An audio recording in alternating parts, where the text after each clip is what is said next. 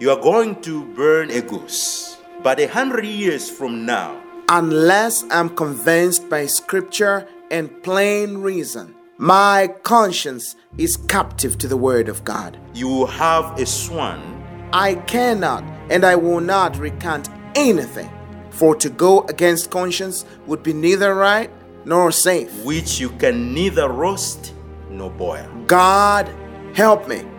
Here I stand. I can do no other.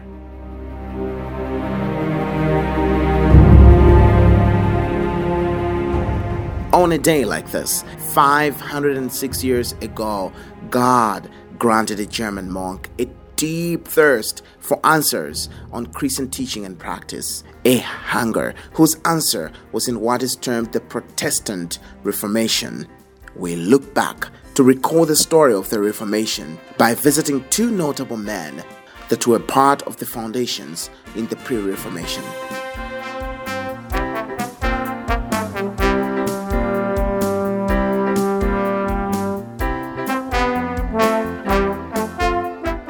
Welcome to All Things Reformed podcast. This is our first. My name is Z Chunga and my co-host. Confex Makalira. We get to meet for the first time on this podcast. It's and nice meeting you, Z. Nice to meet you, Confex. I know Confex will introduce himself in better detail shortly. I am married to my beloved wife, Nia, and we together have 3 children, 2 daughters and a son. Wane is 10, Nipa is 7, and Zani is 3.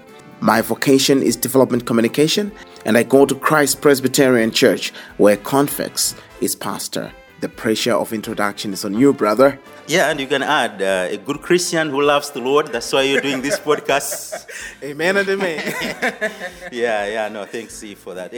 My name is Confex Makalira. I'm a pastor of Christ Presbyterian Church, where Z comes as a member. He's a good member there. That's why I was saying he's a good Christian. He loves the Lord. That's why he has even set aside time that we can do this podcast, and for that I'm very thankful. I am married to my wife, my wonderful wife, Mwai, and the Lord has blessed us with 2 girls, Evangeline and Ariana. Evangeline turned 9 last week on the 27th, but Ariana will be turning 7 on November 30th this year. So I've been blessed to have these girls in our home. As I've already said, I'm a pastor, so that's the thing that I do mainly, and I love the Lord. I love to share the Christian faith. That's one of the reasons why we have this podcast. All Things Reformed. Yes. What are we talking about? Yeah, so All Things Reformed, as the name suggests, you can rightly tell that this program, this podcast, is about the Reformed faith. And really, as we are looking at the Reformed faith, we are looking at 2 groups of people. The first group are those who are Reformed already, and we're just here to help them understand the Reformed faith better, grounding them in the Word. Peter tells us that we should be ready to give an explanation why we believe the things we believe. And I believe that through this program we can help some Reformed believers to give an explanation of why we believe some things we believe. But also we know we have friends and other brothers and sisters who are not Reformed, but would like to explore more about the Reformed faith. What is this Reformed faith all about? Why do they do these things, or how do they do these things? I believe that we can provide that explanation through this podcast. So that's what we're trying to do. We need to locate a historical starting point. Yes. In Wittenberg, in Germany, 1517, Yes.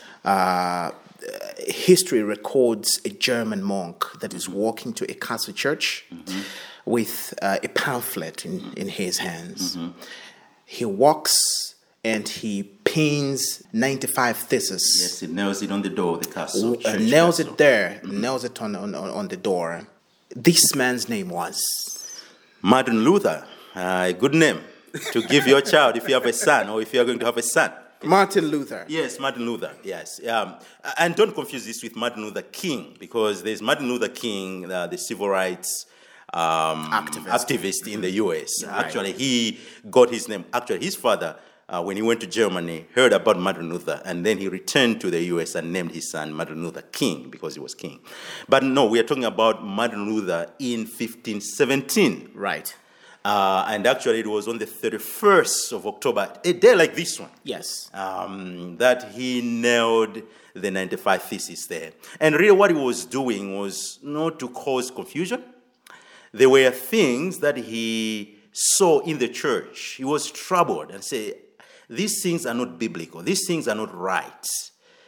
We need to discuss these things as a church. And really that was the goal why he nailed that, to say, let's come and reason together and see if these things that are happening in the church are biblically correct and right. Let's cut off there, Yes. and let's look a little backwards. What was the build-up to 1517 protestation of Martin Luther? Yes. No, you have a good point. Again, when we are talking about the Protestant Reformation, which is the beginning of the Reformed faith, we cannot just look at Martin Luther. We go beyond Martin Luther because again, there are people who had the same concern that Luther had. And he was not new to, he was not the first person to come up with these things. So, there are a lot. There are some people that we don't even know. But at least, going back before Martin Luther, at least there are two men that are very key that we should consider. First is another priest and a pastor and a lecturer or a professor at Oxford University by the name of John Wycliffe. He was, at this time, the church has so much influence. Most of the things that are happening in the society, they are connected to the church. So Oxford is connected to the church. So there, for sure, they are teaching theology as well as other faculties. They are there. And Wycliffe was a priest, a Roman Catholic priest, who had been assigned to teach because he was a scholar. And so he was teaching at Oxford University. And while there, he began questioning some things, that he would study the Bible, and then he would look at his church and say, well, these things that are happening in the church are not right, are not correct. The Bible is against these things. So one of the major things that he had problems with was corruption. The church was very corrupt. There was abuse of resources in the church, and he spoke strongly against this. That sounds familiar. Oh, yeah, familiar. One of the things in the Reformation was that the church always reforming according to God's word. So the battle never ended at that time. And I know there is a term, ecclesia reformata. Yes. Ecclesia for church, yes, and reformata for reformation. You know your Reformation, and you're using scholarly language of the Reformation. And I think beyond that, there was another term, semper reformanda, that the church is always reforming. Mm-hmm. So these are not things that just happened in 1517. These are struggles we have even in the church today. And actually we are called upon to reform, to continue the work of Reformation. And if the Lord tarries, there will be others who continue the work of Reformation. So it's not just us, it's not just John Wycliffe and Martin Luther. The church is called to constantly be reforming. But the key word is according to God's word. Because sometimes you can reform and not according to God's word. And you're going to have a bad Reformation. But a good Reformation is the one that is according to God's word. John Wycliffe. Yes, so we go back to John Wycliffe. So he speaks against the corruption that is going on in the church. And another thing that was bothering him was that the priests and the pastors at this time, they are not faithfully preaching the gospel. And he really said, the way the pastors are ministering right now, a person sitting in the pew cannot understand how he can get saved. There is no clear presentation of the gospel. So he spoke strongly against the priests and their preaching, which was not gospel-centered. And he said that the church should return to preaching the gospel. And also he argued that the Bible should have a final authority, and the Bible is very essential for every Christian, so the Bible should be translated in the common language. So at this time, what is happening? What language was the Bible at this time? So at this time, the Bible was in the language of the scholars, which was Latin. And, in England, they speak English. Most people will not know Latin there. And he's saying, no, we need to translate the Bible into English so that ordinary folks, those who have not gone to school to study Latin, can read the Bible in their own language. So how are congregants or members of the Catholic Church able to read the Bible if it's in Latin and then they are English? Yeah, that's a good question, actually. So the Roman Catholic Church, at this point, believes that it's not good, it's not wise for a mere member of the church to have the Bible. The concern of the Roman Catholic Church at this point is that, if you just give the Bible to another person, they will not interpret it rightly. They will end up with all kinds of heresies and confusion and all that. So they said, no, we're not going to give the Bible to an ordinary man. We are going to keep the Bible only for scholars. The scholars read the Bible and then interpret it for an ordinary man. Now, actually, it was a valid point. I don't agree with it, but it is a valid point because you see that once Reformation comes on the stage, there are all kinds of churches that are born, some even cults that are not even preaching the gospel faithfully. This is what the Roman Catholic had said. Yeah, this will happen. He's not just saying, let's translate it into English. After we've done that, let's give it to an ordinary man. Right. He should read it. Right. And the Roman Catholic is not happy with that. But anyway, so he speaks against that, and now these are serious things to speak in the church at this point. And eventually, John Wycliffe will end up being expelled from the church. And being expelled from the church also means that he loses his job as a professor at Oxford University. So he leaves there, and he has already planted the seeds. There are people who are following him. They are going to be called the Lowlands, and they will continue the work of John Wycliffe. They translate the Bible into English and other languages of Europe, and they continue giving out the Bibles in the local languages across Europe. And Wycliffe is going to die a natural death because the church at this point does not consider putting to death. Okay. But in the later years coming, people who oppose the church will end up dying, being burnt at stake. So that's John Wycliffe. Right. We jump to another character, to another name. Yes. In the Pre-Reformation. Yes, another John. Right. But this one is pronounced as Jan. Okay. Jan Hus.